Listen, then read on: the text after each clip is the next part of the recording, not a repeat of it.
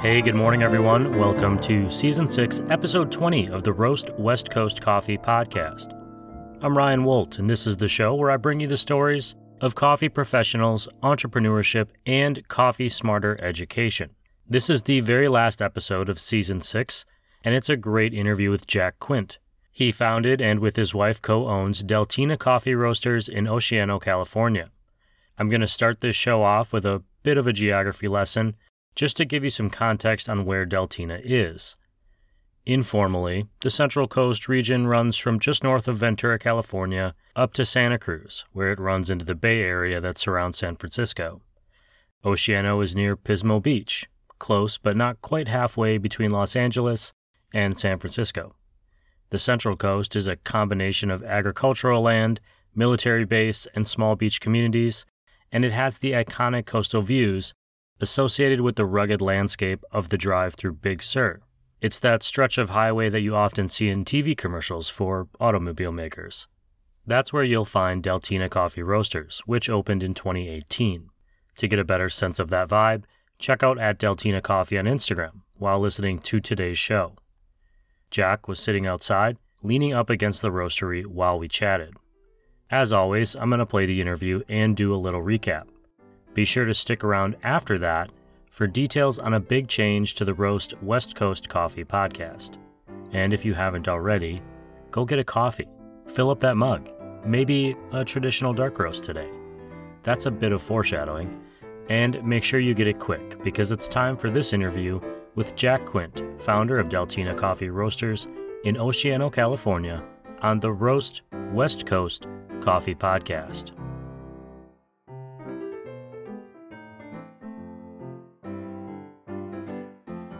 And with that, I'd say, Jack, welcome to Roast West Coast. I really appreciate you being here and talking about what you do. I'm hoping we can start with just having you let our audience know what your name is, what your role is, what your coffee company is, what you're doing.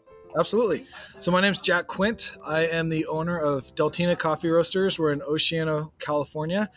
We opened our business about 4 years ago. My wife's my partner. We're an organic coffee roaster right on Highway 1 in Central Coast, California. We also have a full espresso bar. So yeah, excited to be here, and thank you, Ryan, for inviting me. Oh, no, I'm excited you're here. I did some Google Earthing and Google Mapping to figure out where Oceano was. From the view, you're right by the beach, but it's not necessarily, you're not like in a major metropolis. You're not in a metro area, to say. You're kind of in the middle, and even in a more of an industrial area.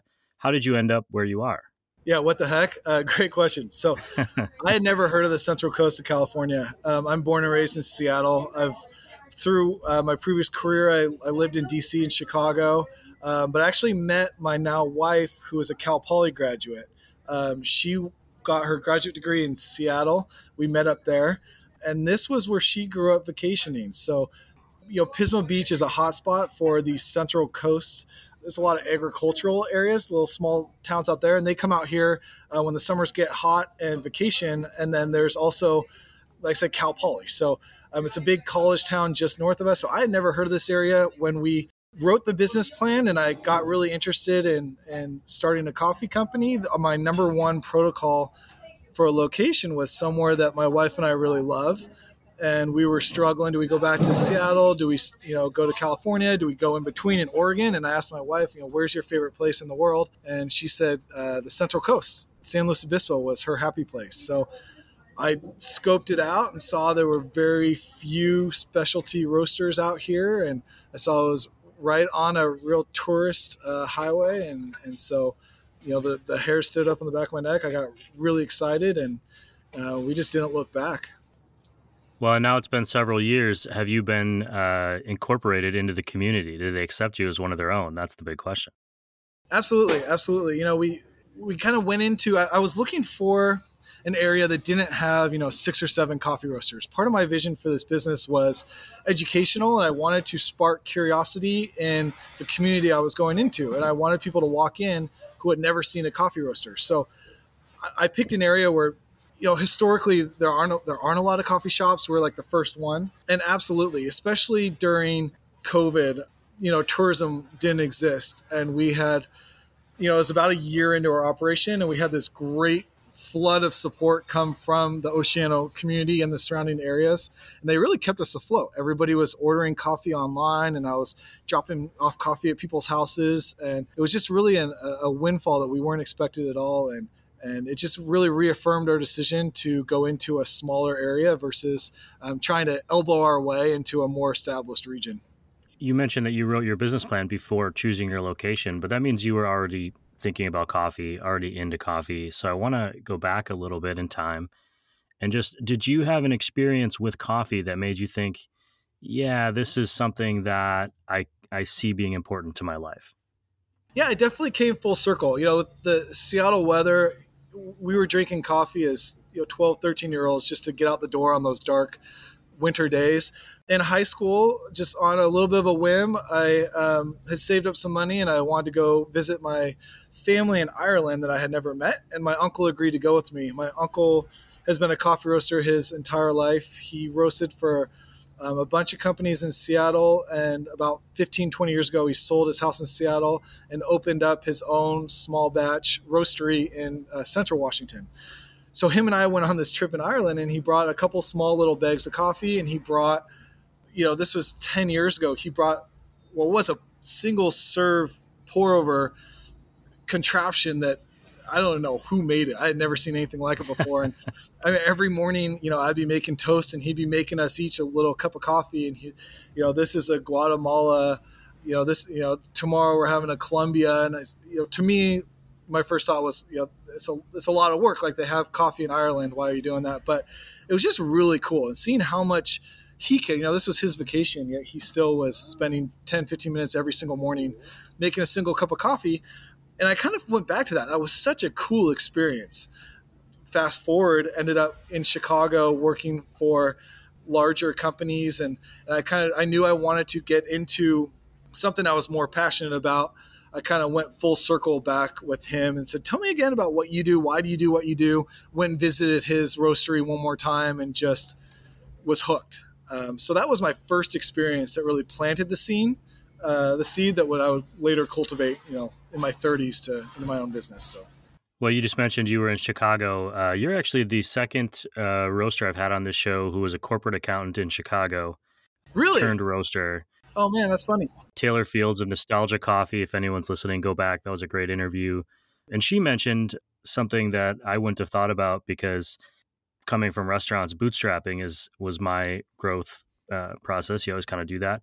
She was coming from a great career in corporate accounting and a lot of stability and a lot of easy future. Kind of, she could see that laying out and chose to leave that to jump into coffee. What made you think that was something you wanted to do? Obviously, you had this experience with your uncle, but, was there fear when you made that leap? Was there, hesitation? How did your wife feel about giving up that and moving forward? Great question.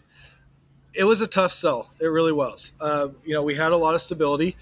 I had almost a moment of panic when I was 10, 12 years into my career. Things started going really well. We had made a lot of sacrifices to get me to that point. We had moved our whole family out to Chicago to pursue this opportunity. And, it was almost the situation of the dog catching the mail truck. All of a sudden it was right there in front of me, and I had a panic because I realized that wasn't what I wanted the rest of my life. And it was this gut wrenching, okay, I have small kids. I know I don't want to do this the rest of my life. Well, now what? And I had to really it was gut check time, come up with another alternative. And once I did decide, I got really interested in sourcing my food while we lived out in Chicago. So Chicago is so much processed, it's where all the frozen burritos are made. And, a lot of the apples are, they ship them out the year before and they freeze them. So there's really not a lot of fresh produce out there. And so I got really interested in sourcing my own food personally and learning what goes into, is this granola bar really healthy or is it full of sugar? And so I got really passionate about that. I said, well, maybe I could do something. I saw this trend in the cities of younger consumers willing to pay more for a chicken breast if it's labeled, organic from this farm, especially in the urban areas. So I saw this trend of, okay, there's this self-awareness that is developing. Maybe I could capitalize on that through coffee, and maybe if I could get people to stop going through drive-throughs where they get, really sugarized drinks and instead walk in, see coffee being roasted, and really kind of start asking questions about where products are coming that they're putting into their body, that could be really cool. So I had to run some numbers, and I knew it wasn't going to be a home run. It took my wife and I a couple years of, okay, we're going to pay off all of our student loans. We're going to pay off all our cars. We saved up, and we ended up, cracking my 401k to do it. So it took us a number of years to feel like we were in the right place to do it. And then obviously with COVID, the rug got pulled out from under us, and looked very different than we had written it up. But it is very risky. My approach to it and what I told my wife is, worst case scenario, we fall flat on our face and we go back to doing what we were doing before. So when I left the company I'd worked for 10 years, I left on really good terms. And, relationships are crucial. I didn't burn any bridges. I told them what I was trying to do. And I told them, if it doesn't work out, do I have a spot to return to feed my family? And, they said, absolutely. So I was able to take a crack at it, knowing that if I had to fall back on something more secure, the door was always open. Sure. You mentioned two things there that kind of stuck out to me. One was you wanted people to be able to come in and experience their relationship with coffee in the way that you were starting to do with the food you were sourcing. In Chicago, I'm from Wisconsin. It's farm country. I mean, I grew up not realizing this was a special thing, but like I knew people who worked on farms. We bought food from farms, meat and that kind of things.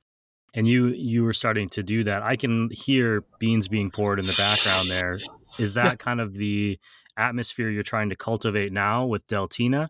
And then you brought up coronavirus again, and I'm just wondering, obviously you had to pivot, you had to adjust and be flexible. What were some of those changes that you made, obviously, besides really honing in on your neighbors? Yeah, absolutely. There were a couple things. Right off the bat, everybody was so scared, and I think everybody felt it. Customers were just projecting the stress onto our employees. So we had to do hey guys, we're allowed to stay open during the lockdown. Do you guys want to? There's these huge benefit packages out there if you guys don't want to work. But if you want to stay open, I'm game. And they did. So, okay, well, then we're going to really need to follow the rules and trying to kind of keep our ear to the ground. Things were changing so fast, and I felt like everybody had different recommendations. We had the CDC, we had the state of California, we had our own county. We had customers misinterpreting rules and coming in and yelling at us. The county was receiving complaints that the local police officers were hanging out at our coffee shop, just goofy stuff.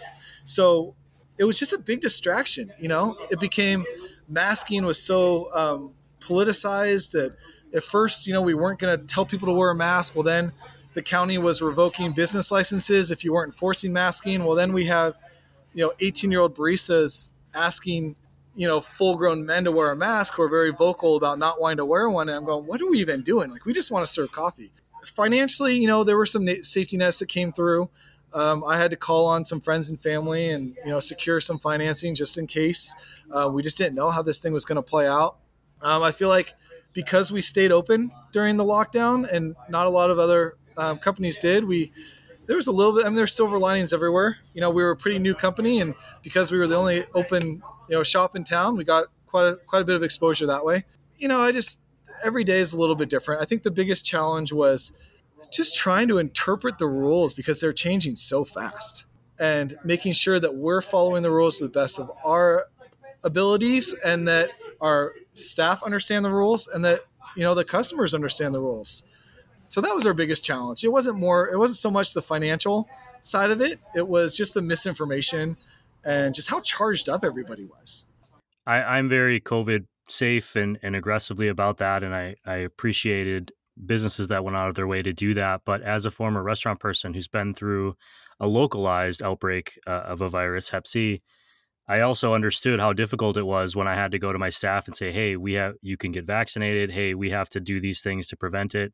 And you mentioned something I think is really interesting, and something that you might not think about on the other side, but you have essentially kids engaging with the community and trying to enforce rules and laws. And that's Absolutely. difficult. It's a challenge, absolutely. So finding what workarounds around that was certainly difficult. Absolutely. I want to make sure that we're talking about your coffee today. Sure. You mentioned to me before the show in a note that you sent that you have been focusing on some of the darker roasts, kind of going against the trend. I'm wondering why you've chosen to do that. And I one of the reasons that really kind of sparked interest in me is I have several family members and friends who ask me, hey, when are roasters going to make dark roasts again? Sure. It's one of those things. So what inspired you to go that way? My approach to coffee roasting, I really looked for mentors and took advice everywhere I could get it. But at the end of the day, I decided I'm going to kind of trust my gut, roast coffees, buy coffees that I like, and hope that people get on board with it. I don't want to be trying to do what everybody else is doing. I don't want to be pivoting and doing what I think people are going to like. I'm going to really lean into it, learn the coffees the best I can. Coffee roasting is all trial and error. I'm going to do my diligence, cut my roast when I'm done. I've found, especially for espressos or any non-filtered coffees, I just really like dark roast. And there's a way to do it without getting a lot of burnt bitterness in it. And I think it's a little bit of a lost art. And I did notice, I said, wow, this light roast thing's really trendy. But I've heard from people who have been roasting, 20, 30, 40 years that it's cyclical, and sometimes the dark roasts come back around. The last couple of years, light roasts are really the popular thing. And so I said, okay, well, I like a light roast, but I don't want to drink it every day. So, I do one. I've tried every one of my blends through our espresso machine, and I just I really enjoy a darker roast espresso. I think, if I get any hints of the acidity, to me, it tastes sour. And I'm just very passionate about that. So I kind of started with developing my espresso blend, and then I kind of went from there. But I think, there's a lot of stigma out there, and I've gotten a lot of pushback, just misinformation of, well, I heard that people that roast dark roast buy cheap coffee, and that's how you disguise flaws, is you roast it dark. Some people do that, yes. Yes, you can disguise flaws in coffee by roasting it dark. I pay $5 a pound for coffee. I buy very high-end coffees, which by roasting it dark, you can transform certain flavors. You can take these sweeter floral notes and you can transform them into this chocolatey molasses note. So I also am constantly battling that, well, I heard light roast has more caffeine. We don't have to go down that rabbit hole. But I just tell people, drink what you like. If you find a dark roast you like, you're going to get caffeinated. I like that the darker roast, because of the lack of acidity, they're easier on your stomach. I can drink multiple cups a day and I don't, have as many issues. So circling back, my philosophy is just to trust my gut and my palate and roast coffee the way I like it, present it the way I like it. And I know some people will love it, some people won't. I have people that ask, do you do super light roast? No, but I know 3 or 4 roasters in this area that do. And I send them to him. I say, hey, go check out this guy. He's a mile up the street. I think you're going to like what he does. And he does the same for me. If people show up and want dark roast, he kicks them down our way. So it's fun. It's collaborative. You're roasting your dark roast on a San Franciscan roaster, which I just think they're beautiful looking machines. But there are so many options out there. How did you end up with that machine, especially since you were coming into roasting with kind of some guidance from your Uncle Dan? Sure. But coming from a different career, how did you end up there? Sure. I mean, it was very overwhelming. I started looking into the major manufacturers. I was in Chicago at the time. Probat had a new North American plant just north of Chicago. So met with them a couple times. I think the older Probat roasters are really cool to me. The newer ones, I didn't love quite as much. I looked into, being in California, Lorien, their sales seems pretty aggressive. I met with them a couple times. I got a good piece of advice to look at the roasters that are placing at the national competitions and look what kind of roasters they're using. So look for something that's battle tested. So, I knew as a new roaster, I'm not an engineer. That's not my background. I'm not going to buy a 70-year-old roaster. That's too much baggage for me. So on my way out here, I had a couple different manufacturers in mind. I was driving cross country with my family, and we were planning to stop in Denver, and I ended up breaking down in Denver, and I put my wife and my kids on a plane to to Fresno, and I hung out with my sister in Denver for a couple of days. And so I said, okay, well, let's go check out a couple coffee roasters while I'm here. And Sweet Bloom, I don't have permission to use their name on this, but Sweet Bloom had just placed second in a Brewers Cup in Salt Lake City. So I said, hey, let's go check those guys out. They had 2 San Franciscan roasters. I had honestly never heard of San Franciscan.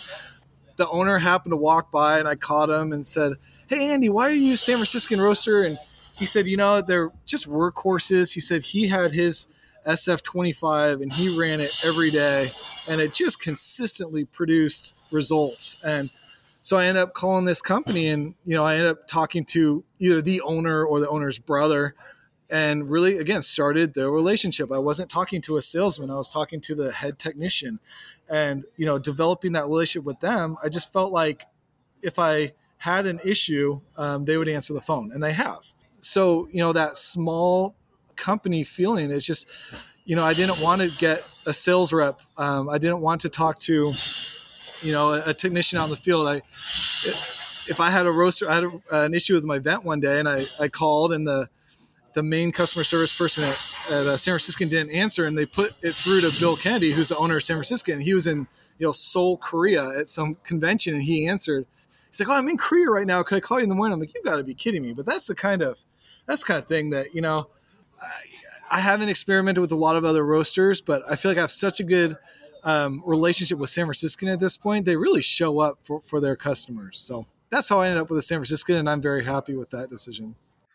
That's a really a value add, I think, to you as the roaster. And this is just kind of my soapboxing for the audience a little bit. But when you are going into that process of buying something, you need to think about the maintenance expenses and the long-term expenses, not just the first price that you pay.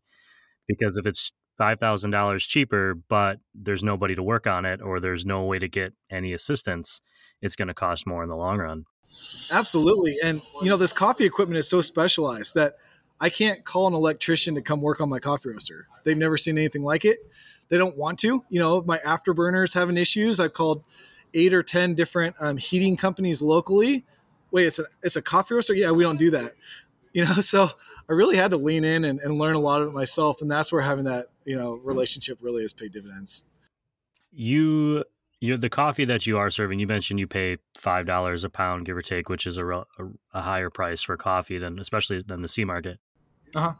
You also serve coffees that are organic, I think mostly exclusively, and fair trade as often as you can. Why is that important to you, or why did you choose to go that route? You mentioned earlier you were getting into the sourcing of your food. I'm assuming that's part of that inspiration. Yep. Great question. So when I started getting into roasting and actually making green coffee purchases, I had realized before I started this in Denver that, how the consumer has a lot of power. And I think people kind of forget that, even with the larger companies, if there's a need, large companies will pivot and try and fill that need. So as a consumer, the way we spend our money it can really help shape policy and impact, the behavior and policies of others. So it's a small part, but I figure, well, if I'm going to be buying green coffee, I want to be doing it in a way that I feel good about. And, coffee, yes, there are a lot of chemicals, in some growing operations. To me, it was more about how do I reward farmers that are growing sustainably? And through my research, I discovered that while it's not a perfect system, operations that grow organically, because they can't use a lot of the fertilizers and a lot of the pesticides, they really have to treat the trees well. They have to spread them out. They can't overplant, and they have to do it in a sustainable way. So, and the organic market is so regulated that, while there's a lot of fraud in it, generally I know if my importer is certifying something organic, it's going to be organic. So I made a decision to purchase exclusively organic coffee, not because I'm an organic nut, but because I felt that it was the way to best reward the farmers that are growing using sustainable practices. Fair trade is great. There are a lot of these programs. There are definitely steps in the right direction. It's not an end all be all. It's not a solution. So little of coffee is certified fair trade that, to be providing coffee to other businesses and keep my flavor profiles consistent, I just made the decision I can't be exclusively fair trade. I'm already pretty pigeonholed being just organic, and it creates some challenges sourcing beans at certain times of the year. So if I have the option to buy fair trade, I will, but I am 100% exclusively organic. Well, and it's important to note that fair trade is a certification that farmers have to pay for, and that may not always be available to them as well.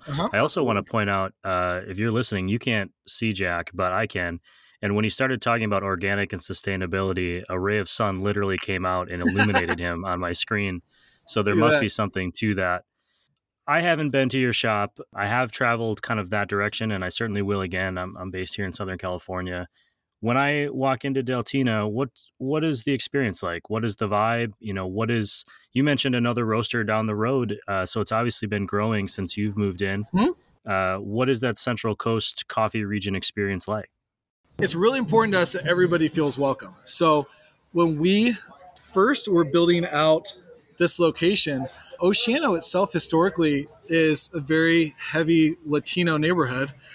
And over the last 5 or 10 years, there have been a lot more investors setting up Airbnb type properties in Oceano because it's so close to the beach. So when I set up, I had eyes on me going, is this gentrification? And so I had to just walk around giving out hot chocolates to kids, waving to people, showing, look, everybody's welcome. So when people walk in, we really make a point to smile, good morning, how are you? Come on in.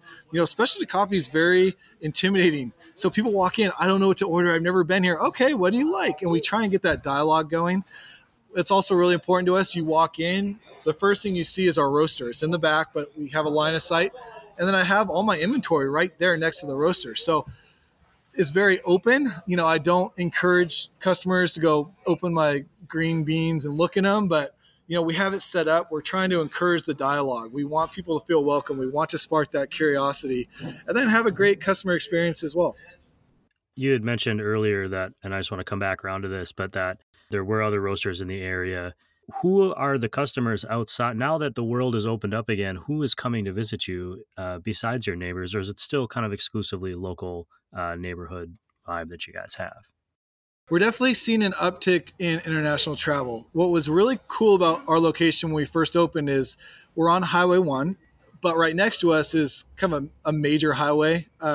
So if you're on Highway 1, Pacific Coast Highway, you're either a local or you're just joyriding. So what was really neat and why I chose this location was I talked to a couple other business owners and they said, yeah, all July, Europe's on holiday.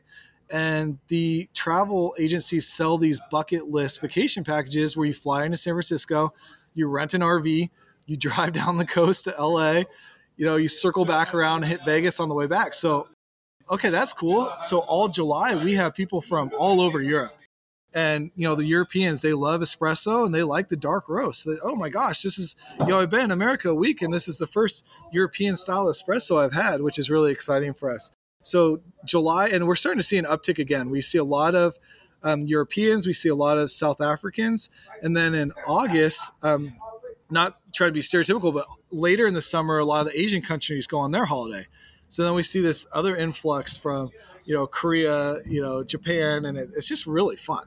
So we get a great mix of the locals, and then we have people just from all over the world. And so my background, I used to work in international tax, and I used to help non-U.S. companies set up U.S. subsidiaries. And what was really cool about that was that I got to work with all these non-U.S. businesses and learn the way, how do you do business in the Netherlands? When do people get into the office? When do people vacation or holiday? That was one of the few things I really enjoyed about my previous career. And being where we are now, I get to talk to people from all around the world all summer. And it's kind of got to take a piece of that with me. And it's really fun. So being able to find common ground with people and learn, how they serve a macchiato in the Netherlands or, Turkish coffee, whatever. People from all over the world have their own practices and it's fun to kind of pick their brains and find some common grounds with them. Sure. And coffee is one of those very few things that unites 99% of the world. Yeah, it's amazing, right? And growing. You chose where your shop is.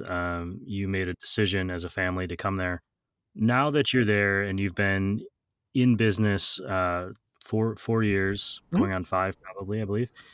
You've been through this massive business nightmare called the pandemic, Mhm. and you're still open. What's something that you've learned over the last several years, kind of through that experience, that you're going to take with you moving forward? That's a great question. Really, to trust my gut, and you really need to be persistent when starting a new business. And I feel like I've talked to so many potential coffee professionals that it sounds like a fun idea, and they get into it and they hit a couple roadblocks and they give up. And well, I was going to open a coffee roaster in Santa Barbara, but it's really hard to get a permit. Okay, so you just stopped. So we hit a lot of roadblocks. In addition to the COVID stuff, getting our building up to code was just a nightmare. And we just you hit these little roadblocks, and I've learned that if you just push through it, you'll eventually get there. And you're going to make mistakes. Obviously, anything you go into for the first time. So just be patient and get used to saying, well, right now this is the best I can do, and I'm proud of that. And knowing that we're all flawed, and you're not going to do anything perfect, but it's important to just keep pushing and keep moving forward. So, after all we've been through over the last couple of years, I learned a ton. I learned to trust my gut. I've learned to not, suffer in silence when things are going sideways or you're scared. Pick up the phone and call somebody. Call somebody who's been in the industry for a long time, or call a family member, call a friend, and just say, hey, I'm struggling. I'm stressed. I don't know if my kids are going to go to school this year. I don't know if we're going to be able to stay open, and just get it. That suffer in silence is kind of part of our culture. But yeah, I feel, don't dump your problems on people, but, fall back on support when you need it. And, there's a group of people around you that will usually rally. And, I say a business like this, it takes a village. I couldn't have done this on my own without the support of my family and my community. So that's something I've taken with me is to fall back on that support when you need it. Suffer in silence. You definitely spent time in the Midwest. That's how we approach all of our problems. What's something that I didn't ask you today that I should have, or what should people know about Deltina or about you that we didn't get a chance to cover today?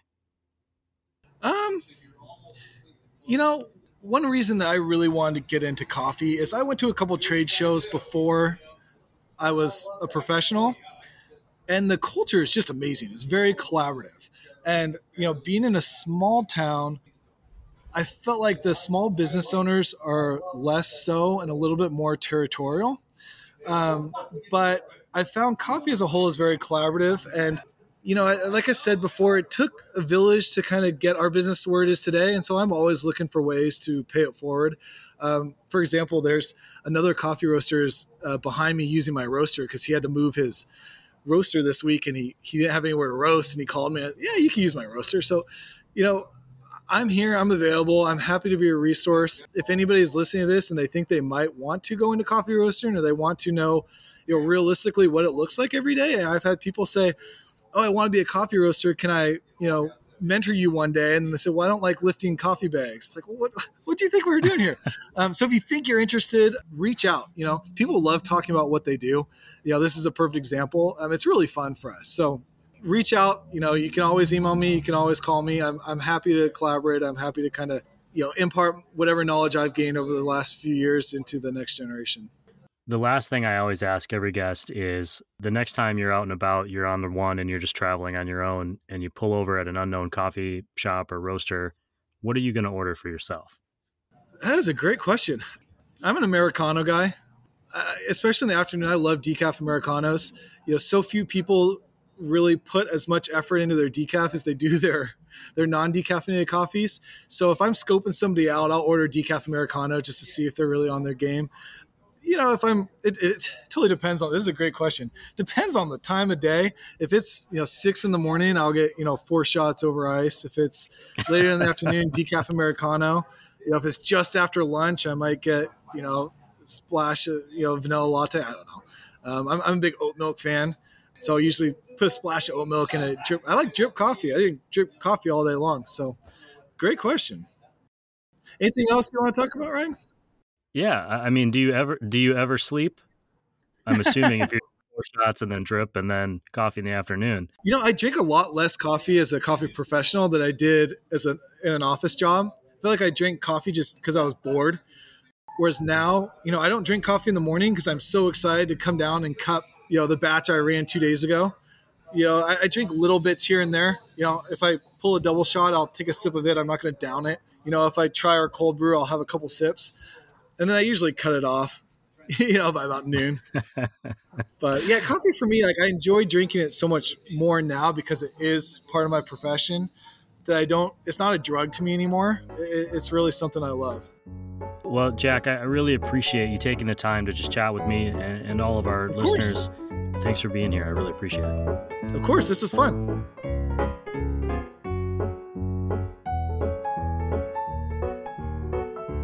Okay, to recap, you will hit roadblocks, lots of them.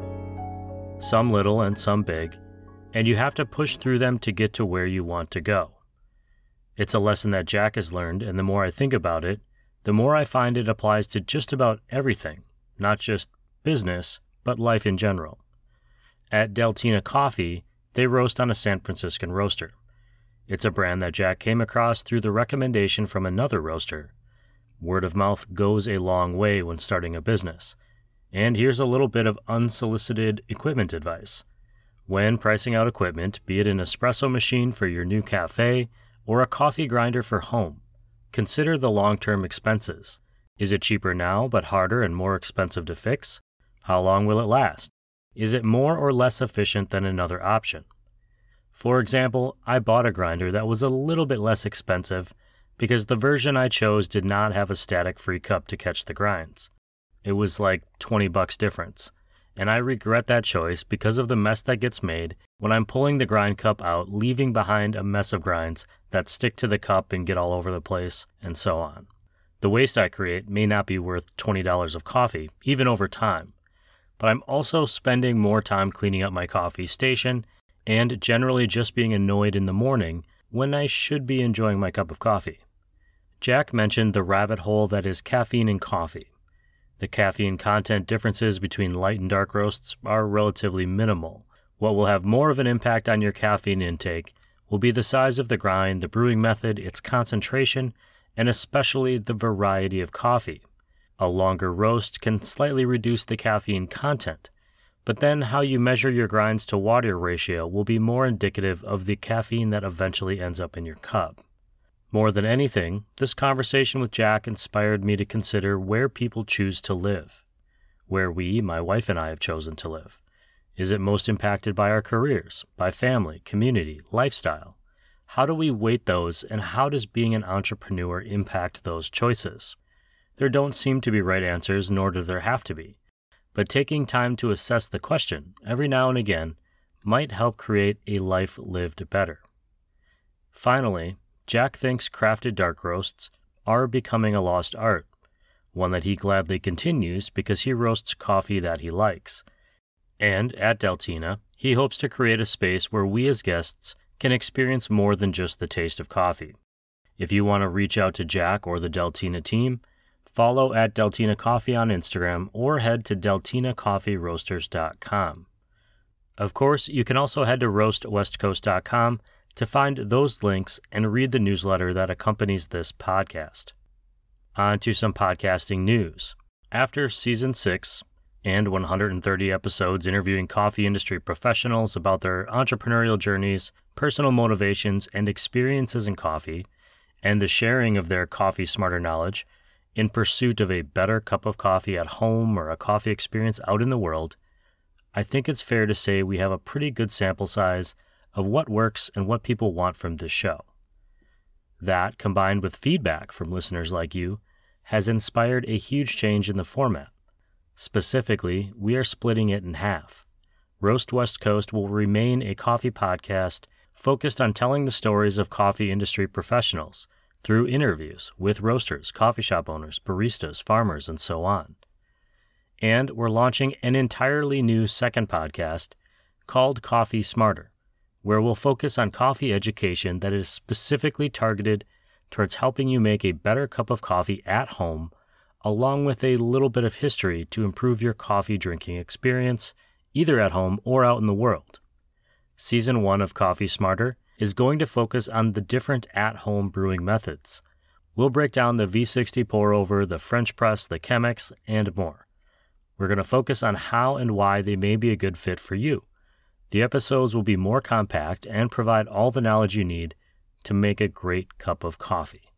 If you already subscribe to the Roast West Coast Coffee Podcast newsletter, paid or free, nothing will change for you. You'll get both shows sent right to your email, just like always.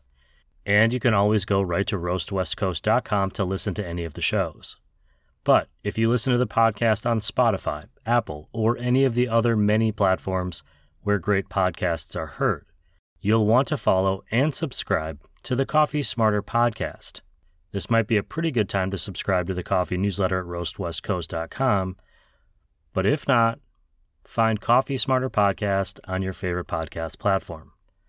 Helping me split the show in two is the continued support from our coffee industry partners, including Café Laterre, Moster Coffee Company, Steady State Coffee Roasting, Camp Coffee Company, Coffee Cycle Roasting, Ignite Coffee Company, Maria Coffee, Cape Horn Coffee Importers, Zumbar Coffee and Tea, and Ascend Coffee Roasters. The founder of Ignite Coffee Company, Tyler Whitehead, just sent me some photos of the interior of their new cafe space in Oceanside, which I posted on @RoastWestCoast on Instagram and Facebook. The coffee bar is in, and the espresso machine is unboxed. They are on the precipice of opening. It's an exciting time over there, and I'm stoked to be one of the first in line to get a cup of coffee when they open the doors. Thank you to everyone listening to this show, reading the newsletter at roastwestcoast.com. Don't forget to search for and follow the Coffee Smarter podcast as soon as possible, like right now. Please and thank you. This episode of the Roast West Coast Coffee Podcast, the last of Season 6, has been written, produced, and recorded by me, Ryan Wolt. I hope this episode has found you happy, healthy, and with at least enough sanity to make it through the day. Always tip your baristas, and be sure to drink good coffee.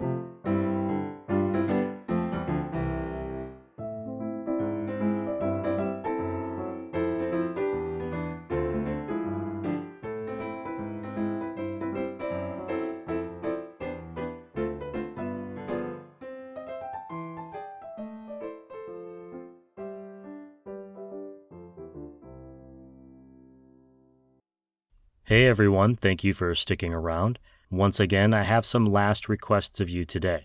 First, please go get your flu shot, get that COVID booster, or even your first COVID shot. It isn't too late. My amazing wife works in the school system with kids, mostly with special needs, and many of them are still considered at risk and haven't been able to get vaccinated the way the rest of us have. Staying healthy and getting those shots helps prevent the spread of viruses, which in turn protects kids and adults who don't have the benefit of a strong immune system, not to mention the rest of the people we love. It is a very good thing to do. Second, please vote. If you are listening to this the day it drops, tomorrow is the last day to vote in the midterms, which are incredibly important. Finally, treat yourself to a good cup of coffee. You've earned it.